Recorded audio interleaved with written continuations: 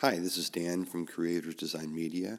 I'm the writer and producer of Servants of the Secret Fire, and just wanted to take a second to make an ask of you. We don't ask for much on this show.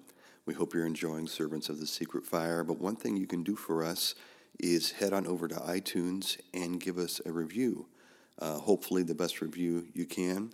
What this does is promote our podcast and tells the search engine of iTunes that we are there and that people are watching and following and enjoying it, and raises our visibility to our audience. And so if you would just take a couple minutes as a favor to Alyssa and I, head on over to iTunes, search for Servants of the Secret Fire, and give us the best review you can.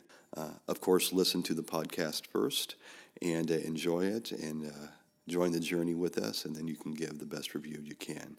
Thanks a lot, and stay tuned for the next episode of Servants of the Secret Fire.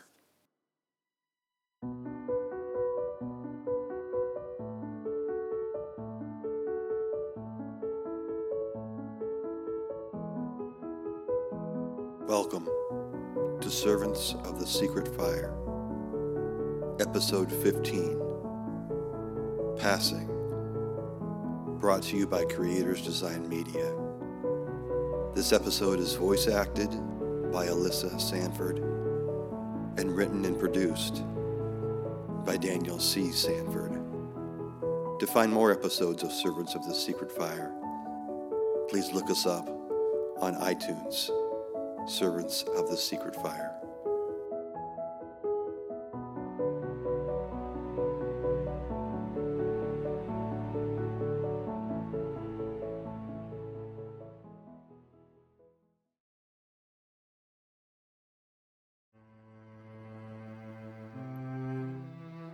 September 10th, 2012, 7:42 a.m. Hickory Grove, Wisconsin, Mercy Hospital, ICU. Jed's right foot, which had been resting on the hospital room's elevated counter, suddenly slipped off the side and hit the tile floor with a loud smack as he jerked awake at the sound of his ringing iPhone. He had spent the entire night at Sage's bedside, much to the chagrin of both the sheriff's deputy, who grudgingly had given him permission, and Naomi, who decidedly had not given him permission. A strange combination of compassion, guilt, and calling kept him bolted to his chair throughout the night as he dozed in small patches. He valued these small snatches of sleep, for they were the only times his mind could rest. All of his waking hours seemed to blur together, forming a hodgepodge of reasoning, recrimination, and reasoning some more. Okay, Jed. Exhibit A. Sage demonstrates supernatural powers. Exhibit B. The only sources of supernatural powers come from either God or Satan. Exhibit C. God does not melt pop cans with purple lightning. Oh, come on, Jed, take this seriously. He took a deep breath. Okay. Exhibit D. The purple lightning was drawn up from the ground and killed 3 people. And 1 pop can. Jed! Exhibit E. Since God doesn't deal with people or pop cans through the means of purple lightning, this can only mean that Sage was using magic. Exhibit F.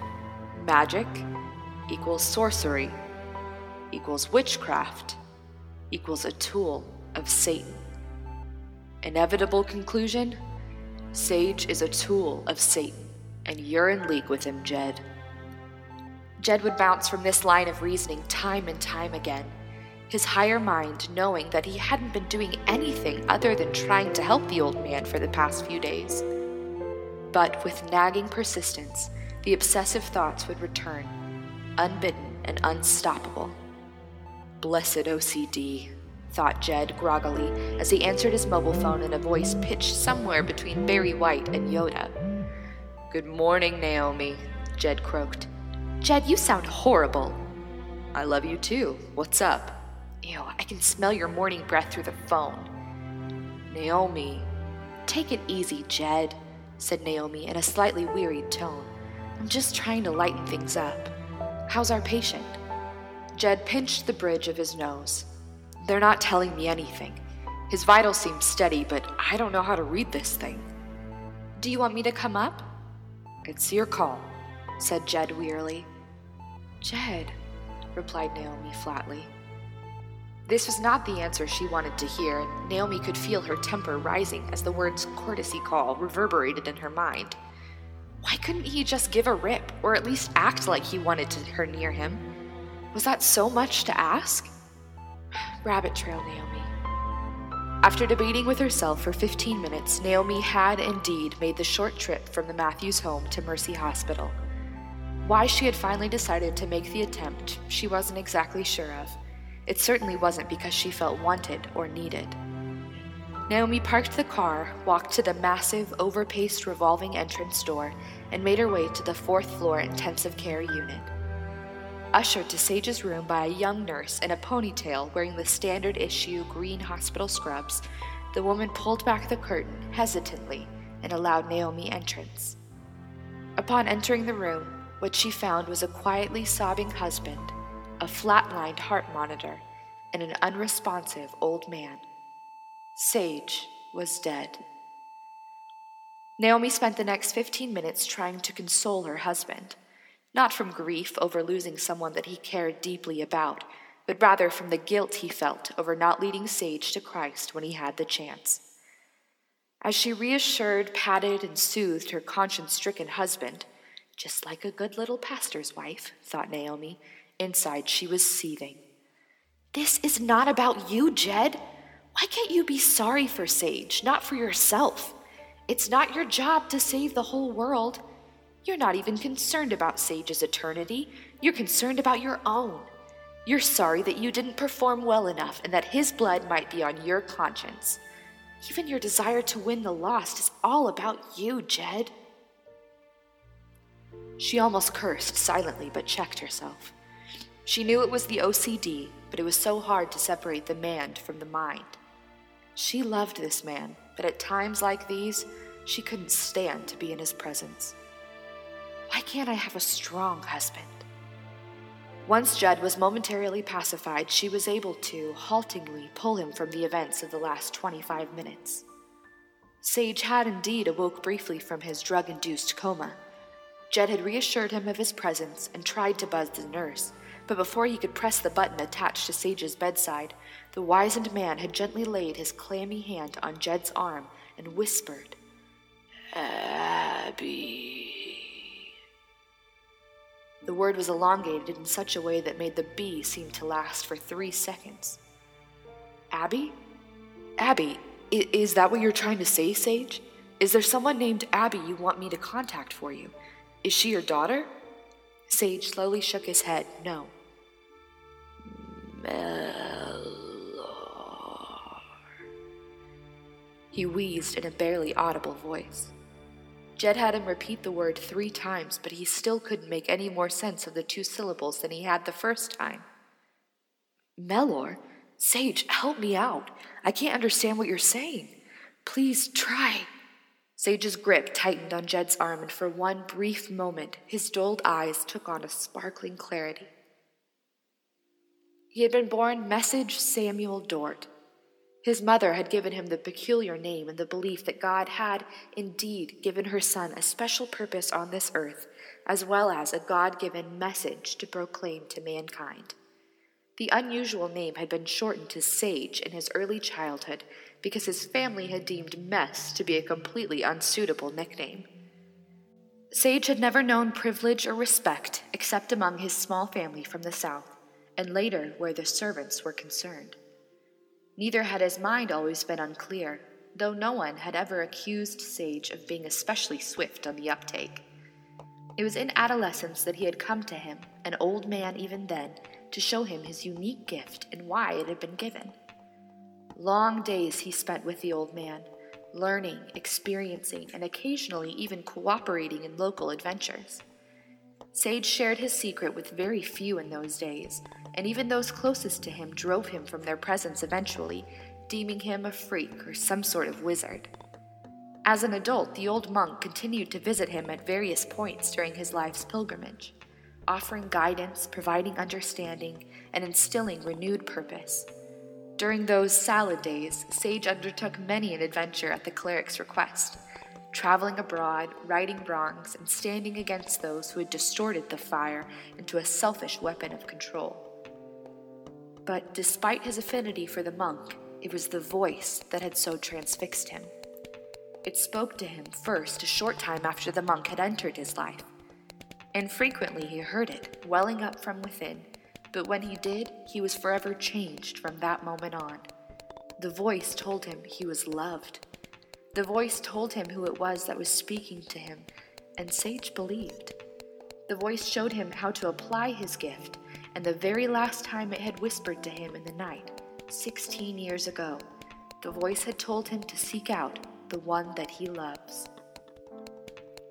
As the years passed, Sage's mind had slowed, as had his speech, but a sense of identity and purpose remained. He was a servant. He possessed a gift, and it was time to give what little he had left to give to another. Suddenly, as if from very far away, Sage heard the voice speaking to him once again, unmuted after all these years, and his eyes began to fill with tears. "You are my beloved. You have served me well. It is time to come home." As Sage gazed up through tear-blurred eyes at the confused minister standing over him, he realized that it was not only the voice who loved this man. He loved him as well. Like the voices, it was a love born out of compassion for Jed's brokenness, not merit for Jed's worthiness. Let it go and pass the burden. Sage's weak and pale hand tightened briefly on Jed's forearm as it rested on the side rail of the hospital bed, and, to Jed's utter surprise, Sage released what little reserves of the fire he still possessed into the young man's shocked, open-mouthed, and wide-eyed body. Jed saw a brief crackling of purple fire leave Sage's hand, travel through his fingertips, then run up his arm and enter his chest in the place where he had always assumed that his heart was. His breath caught momentarily, then both the lightning and the tingling sensation he had felt during its passage disappeared. Jed watched as Sage tried to expel one last word, but failed as his final breath wheezed out of his tortured body. "Sage!" Jed called out over and over again to the old man, until a nurse rushed into the room, more out of the need to silence the shouting and sobbing visitor than to resuscitate her patient. She knew that Sage was gone.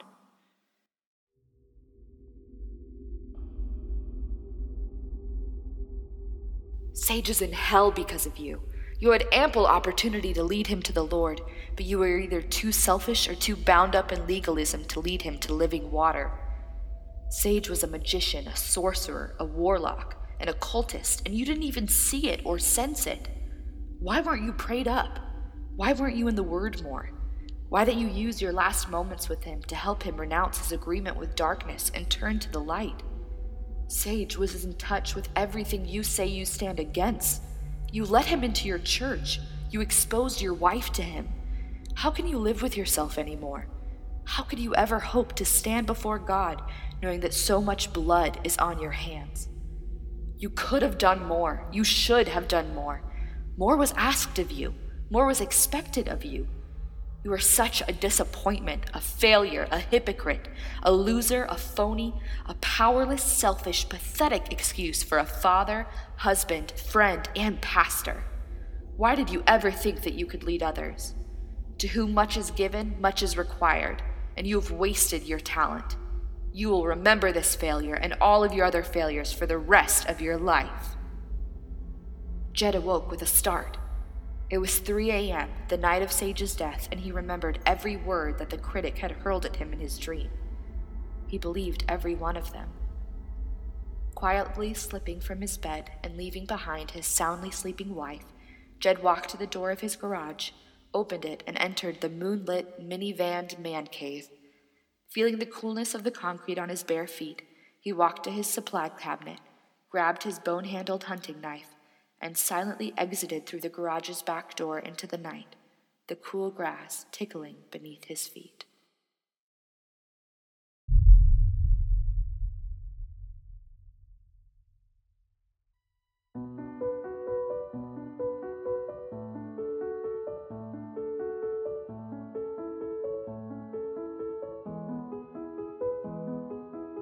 This has been Servants of the Secret Fire, Episode 15, Passing. Voice acted by Alyssa Sanford, and written and produced by Daniel C. Sanford. For more episodes of Servants of the Secret Fire, please look us up on iTunes, Servants of the Secret Fire, and on servants-of-the-secret-fire.podcast.co. To follow the journey of Servants of the Secret Fire, please like us on Facebook at Creators Design Media and Twitter at Creators DS Media. Music and sound effects for this episode were provided by freemusicarchive.com, bensound.com, looperman.org, and freesound.org. Thank you, and please go to iTunes and leave us the best review you can. Stay tuned for episode 16 of Servants of the Secret Fire, brought to you by Creators Design Media.